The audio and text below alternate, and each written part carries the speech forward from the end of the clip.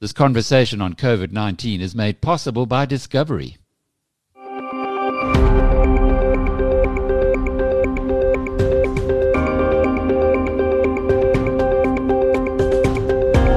Welcome to Inside COVID-19. I'm Jackie Cameron for Biz News.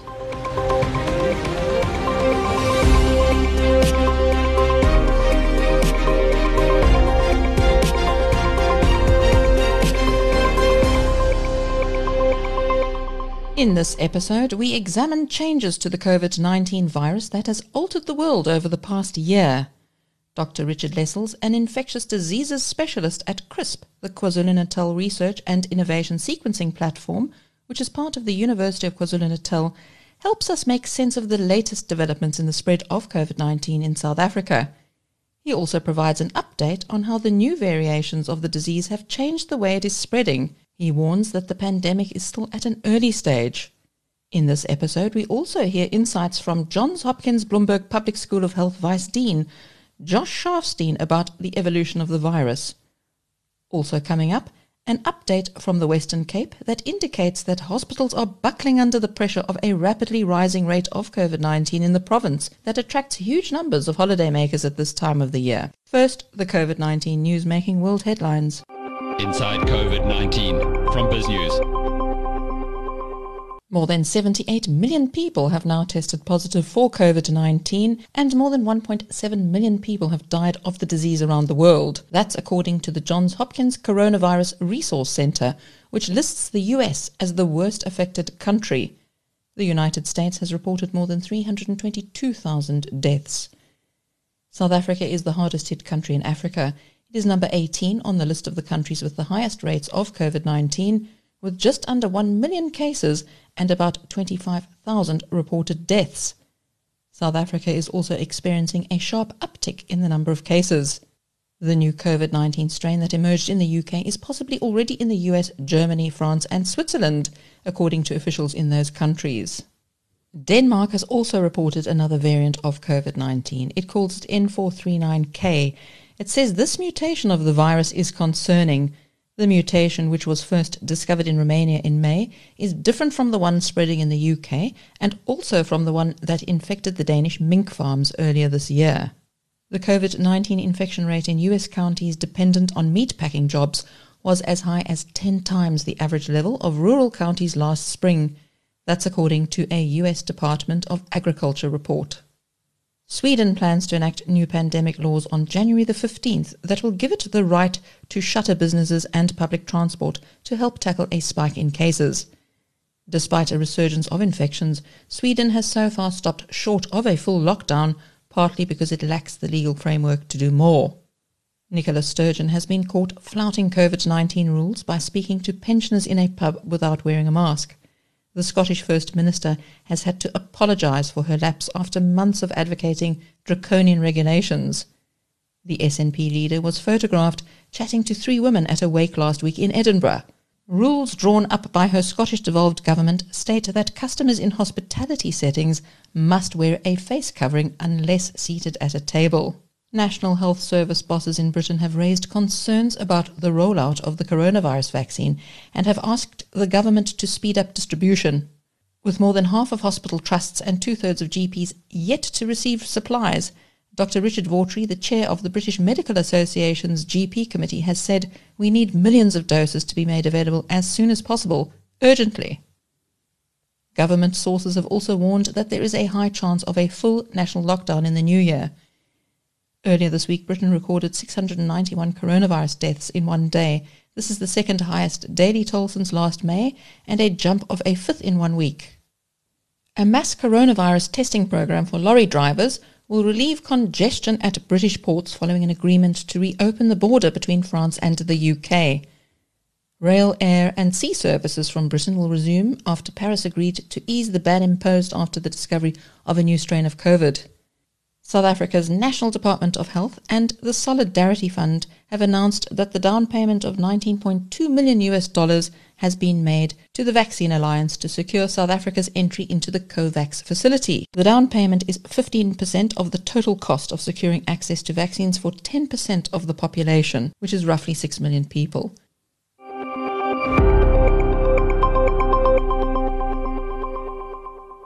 Joining us on the line is Dr. Richard Lessells, infectious diseases specialist at Krisp, the KwaZulu-Natal Research and Innovation Sequencing Platform, which is part of the University of KwaZulu-Natal. One of the things that we've been doing throughout this pandemic in South Africa and which has been kind of coordinated across the country is what we call this genomic surveillance.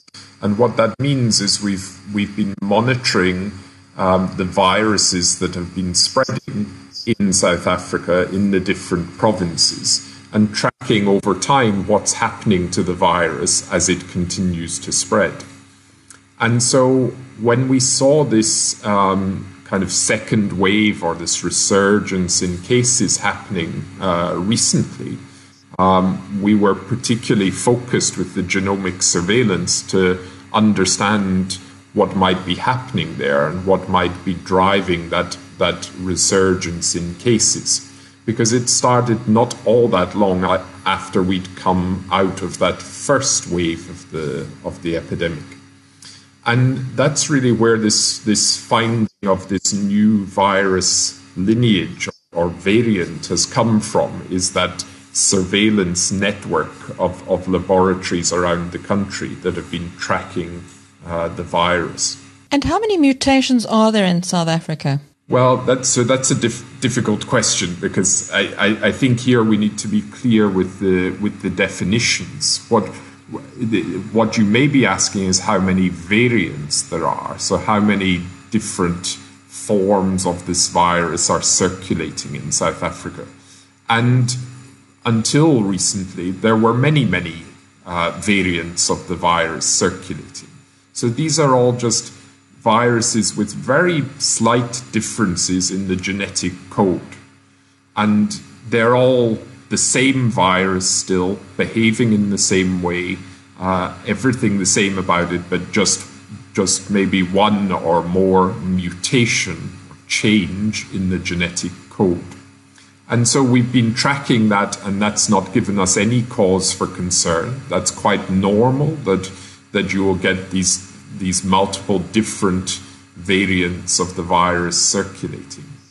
But what we saw from the beginning of October in the Eastern Cape and now in the Western Cape and in KwaZulu-Natal as well, is a new variant of the virus almost taking over very rapidly and becoming kind of the dominant variant of the virus that we were seeing in patients being diagnosed with SARS-CoV-2 infection. And so it was almost taking over from all the other variants that were spreading until October, and this became the most dominant one. Just for non-medical experts, what is the difference between a variant and a mutation? So the mutation is what happens in the genetic code of the virus. So when we talk about a mutation, we're talking about a change in the genetic code. So if you think of the genetic code as just a series of letters, and in this virus, that's a series of about 30,000 letters. That's the size of the genome of the virus. And in this virus, that's RNA. A mutation just means that one letter in that code has changed. Some of those changes in the genetic code make a difference to the protein of the virus. So if you remember high school biology, the RNA makes protein, and the protein is then what makes up the virus. And so some of the mutations change the structure of the protein, but still do nothing to the behavior of the virus, how the virus transmits, what kind of disease it causes and things. But some mutations in the genetic code change the structure of the protein and also change the function of the virus then. So they change the behavior of the virus in some way. And that's what we're currently concerned about with this new variant and the variant that's a different variant, but is being detected in the United Kingdom at the moment. We're worried with both of these new variants that it seems to be more transmissible. And by that I mean it seems to be more efficient at spreading from person to person. And what that means is it then becomes even more difficult to contain and control the spread of the virus.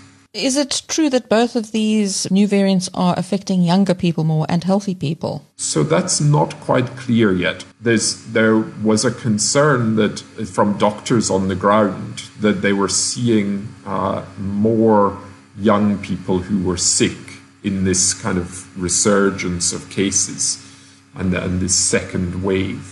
But at the moment, we're not clear whether that's a feature of this virus and this new variant, or whether it's just that there were many more young people getting infected, and therefore a small proportion of those were getting sick, but that was a bigger number in total. And so the hospitals were seeing a few more young people who were very sick.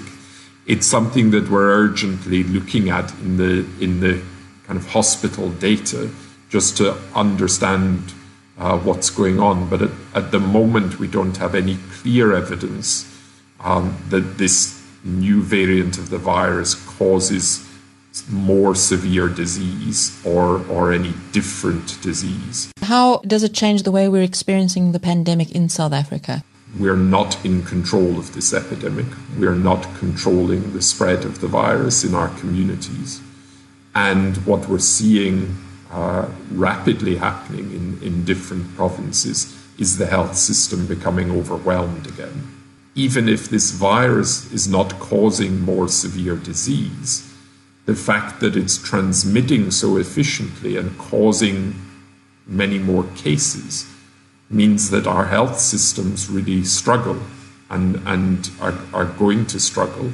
And then we're going to see poor outcomes because of that. We're going to see, unfortunately, many more deaths because the health system is struggling to manage the number of cases that are coming through. What we think is that this variant of the virus spreads more easily between person to person. Now, even with that, we don't yet understand the mechanism for that.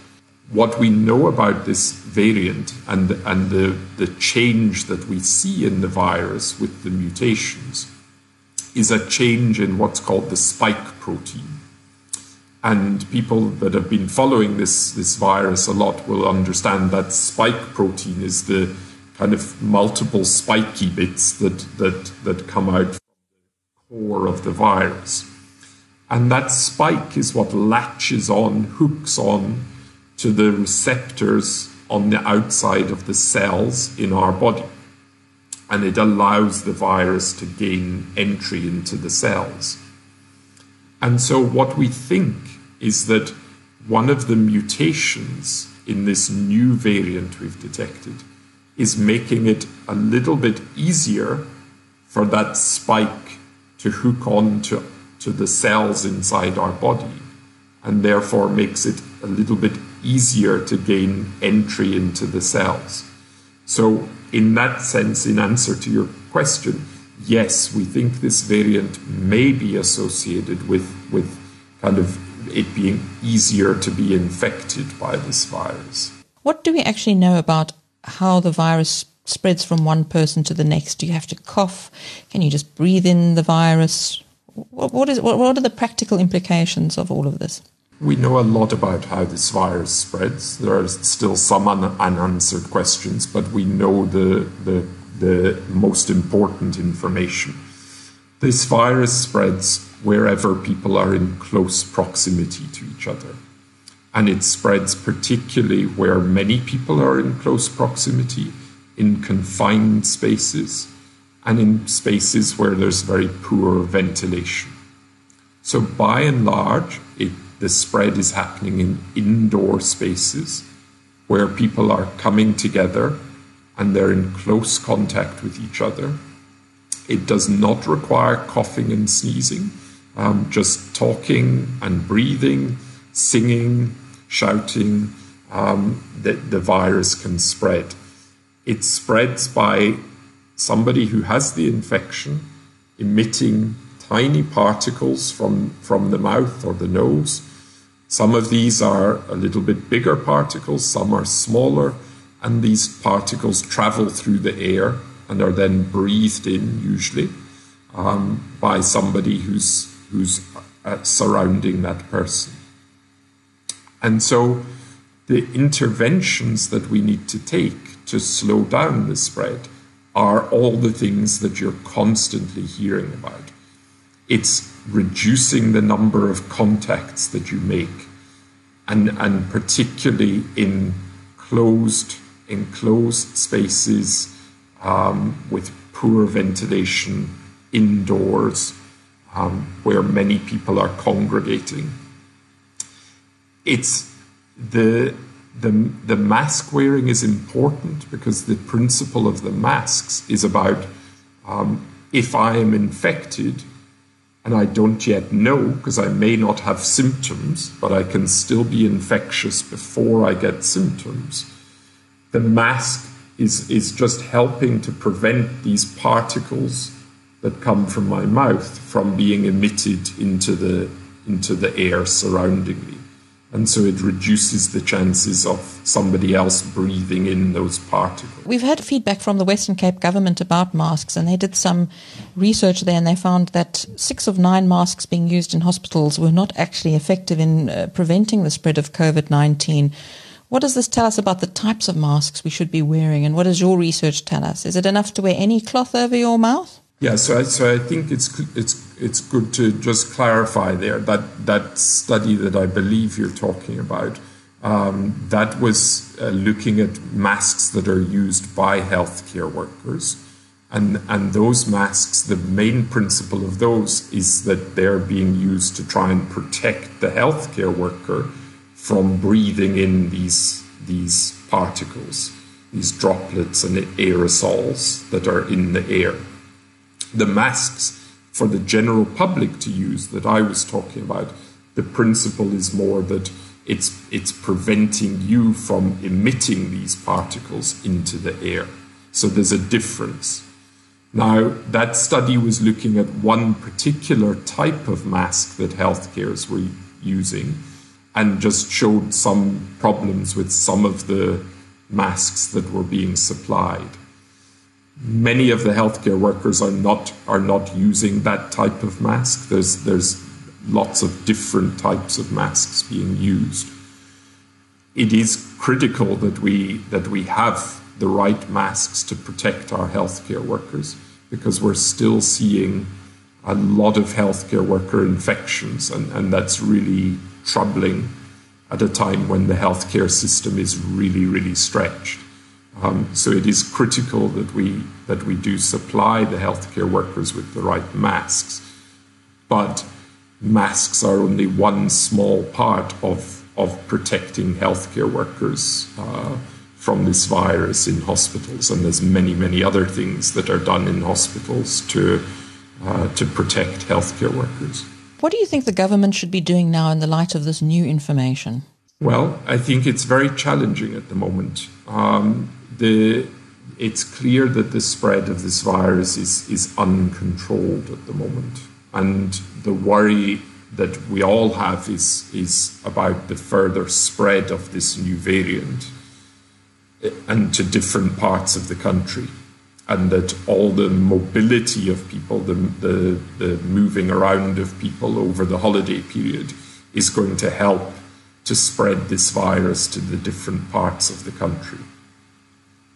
I think it's clear to me that the messages that are coming to the public about acting responsibly and the physical distancing, the mask wearing and things, it seems that they're not cutting through at the moment, and that there's still a gap in what we want to be happening and what is actually happening on the ground. And I think that there does need to be serious consideration to to additional restrictions to make clear that this is a concern to us and that we need to protect the hospitals from getting completely overwhelmed in this second wave. How does this change with the variations of COVID-19? How does this impact on vaccine rollout? So two things I'd say there. I mean, firstly, it just highlights how critical it is that vaccine rollout is done rapidly and done equitably across the world. And it was very reassuring to hear that we have now committed the funding to get this first tranche of vaccines next year. We do have concerns about the new variant of the virus and its effect on the immune response. And it is an urgent area of investigation for us to understand whether this new variant could affect how well the vaccines work. We don't know. We don't have the answers to that. And it's work that needs to be done. But it is flagging this as a concern that we need to be continually monitoring this virus to understand how the virus is changing so that if needed, we change the vaccines and other things to deal with the virus. And that's where this work that we've done and this discovery of this new variant is helpful, not just for South Africa, but it's helpful globally so that we understand the changes in the virus and adapt our interventions to deal with that. Before we close off, how do you see this new variant affecting the pandemic and the amount of time we're going to take to get out of this problem? Very good question. I think what it highlights to me and to my colleagues, and what I think a lot of people are still not understanding, is we are still in the early stages of this pandemic, unfortunately. We are still in an early stage of our relationship with this virus. And we have underestimated this virus at many steps of this pandemic.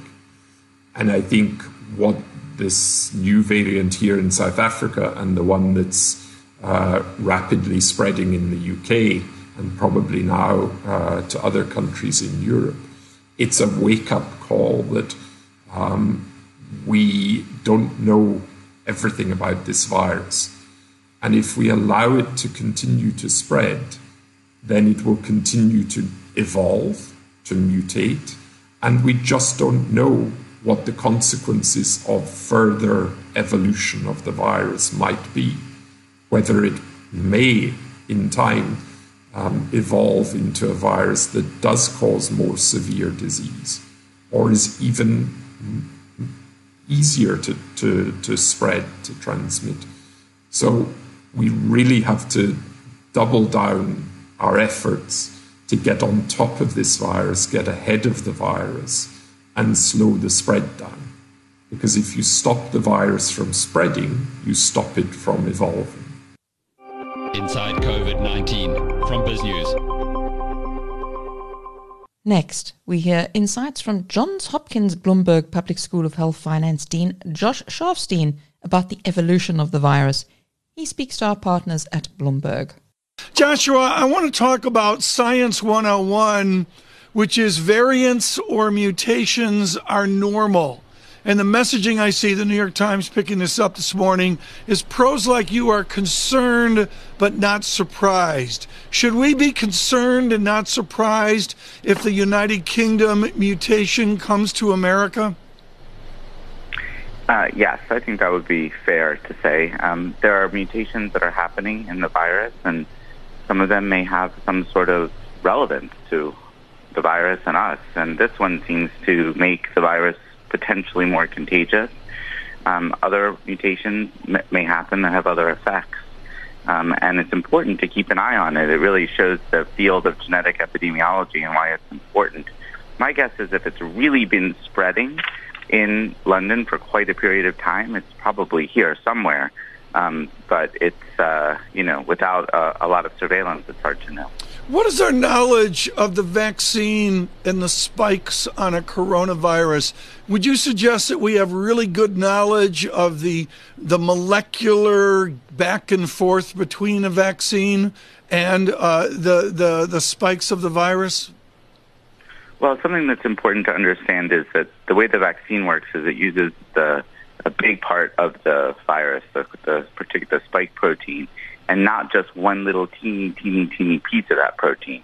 So that if there's a mutation in any particular teeny piece of the protein, it's unlikely that that's going to mean that the immune system can't respond, because the immune system is picking up all different parts of the protein as it's responding. So that's what's giving people confidence that, something that makes the virus spread a little faster is not going to evade the vaccine. There would need to be an awful lot of changes to the protein in order to evade the vaccine. That is what's giving, I think, the virologists some sense of confidence that it's very unlikely that this is going to be a problem for the vaccine.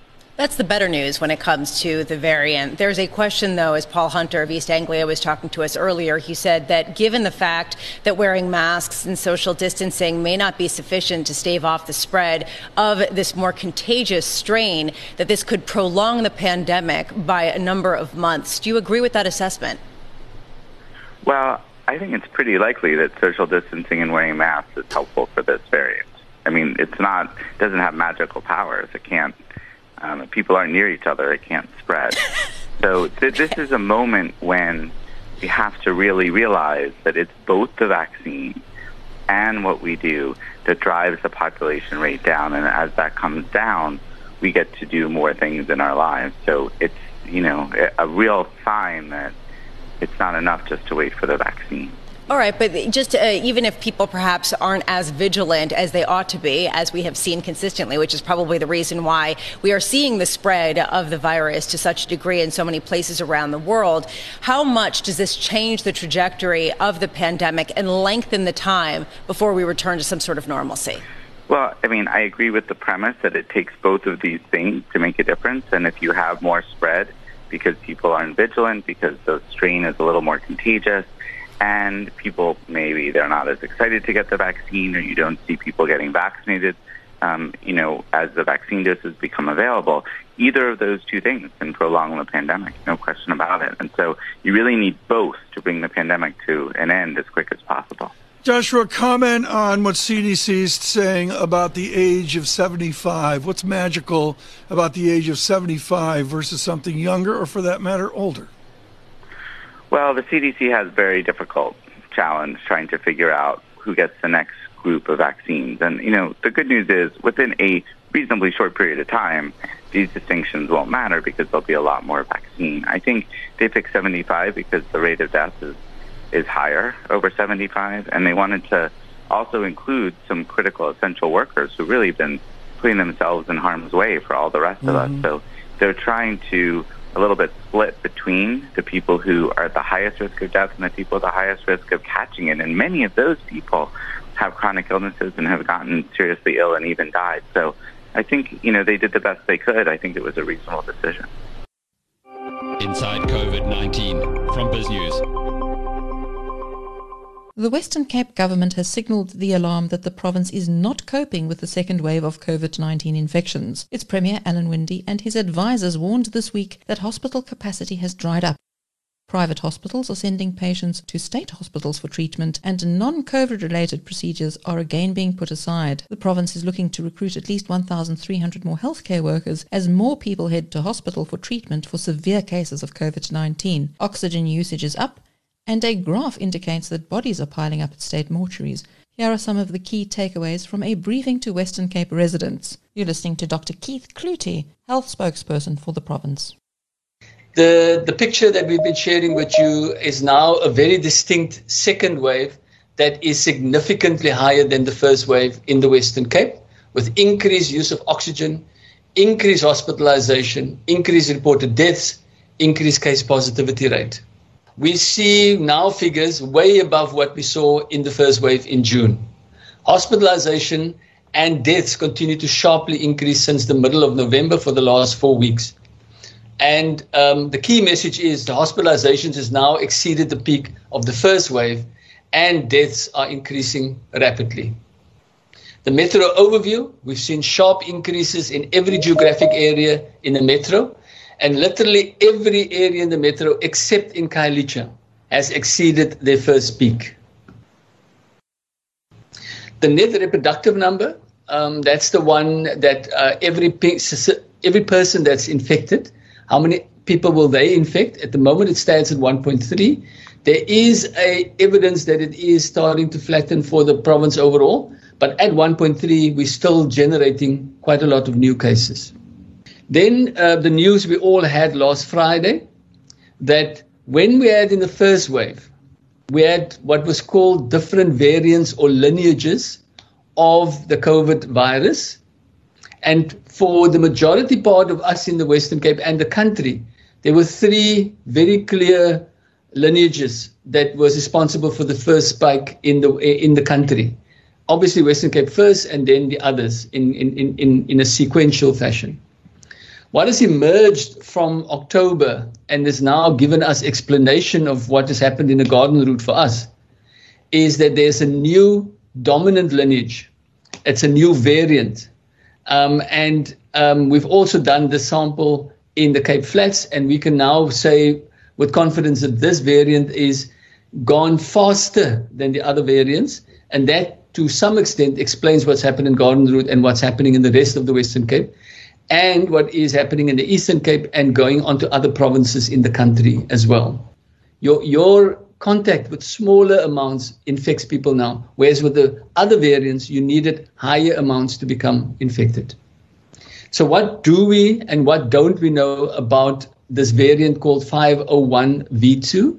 We know that it's unusual for a new variant to contain several mutations. The second thing, it is being reported in other countries, similar variants, not the same variant, similar changes, and that is what the UK has reported clearly over the last 10 to 15 days. There are early signs that this new variant is spreading faster, sometimes faster than the first wave viruses, so we can attest to that in the Garden Route and in the rest of the Western Cape. It is widespread, and it's probably across most of South Africa by now.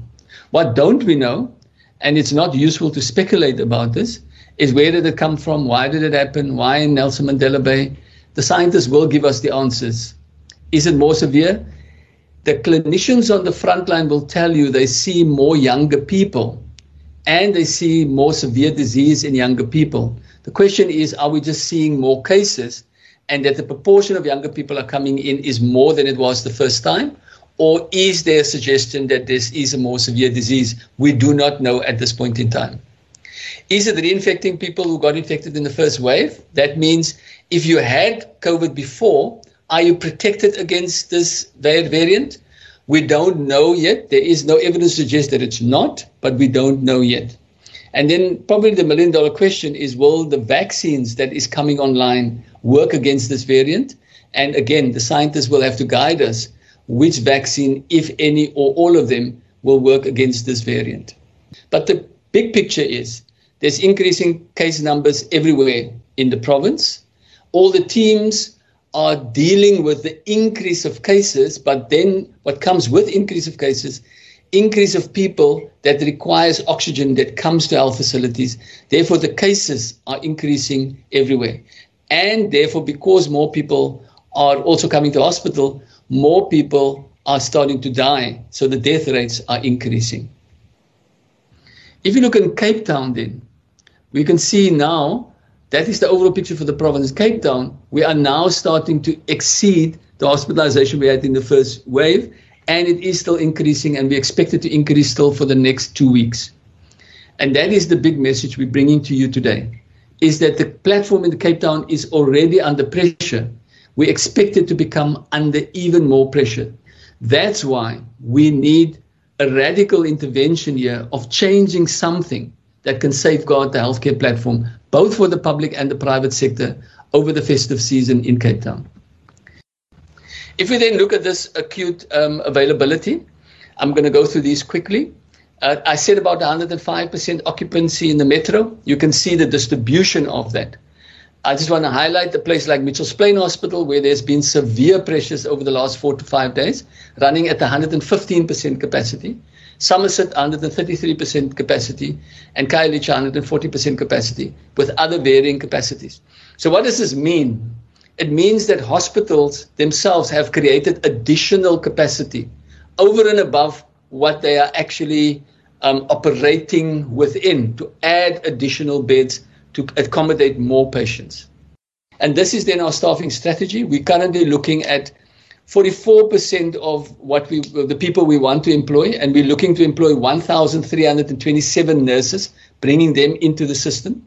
44% of that is to office people that's on short-term contract extensions, and really to keep people that's on community service, and to actually keep them in our system. The second 56% of that 1,300 is to bring people on through recruitment and appointing them. Again, it's early commencement and new intake for ComServe and placement of bursary holders. This is specifically for nursing, because we found nursing to be the key rate limiting step in our ability to render services. And then there is an official request for the military to add specifically additional staff members into our system. The vaccine strategy, very quickly. There is a need, and it's become very evident and obvious now, that we need a proactive strategy to start accessing or have access to SAPRA-approved vaccines in the Western Cape. We are, Minister Mbombo has started, and we will be engaging the National Minister on this matter. We have technical experts advising us on the formal option appraisal of these available candidate vaccines, and it's also obviously linked to the SAPRA approval. Prioritization will be a big issue. Healthcare workers and other essential workers, and then the vulnerable groups, especially the elderly and people with comorbidities. And then the demand forecast, we have some estimated numbers for vaccines required per prioritized category, and we're doing the cost estimates and confirmation of the budget. So the next steps is very concrete in terms of SAPRA approval, getting the sourcing and distribution strategies so that we can provide vaccines as early as possible in 2021.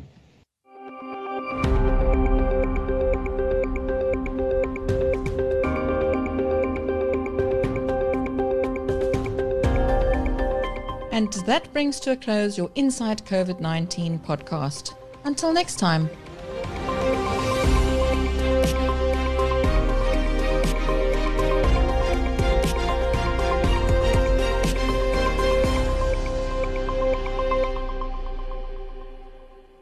This conversation on COVID-19 is made possible by Discovery.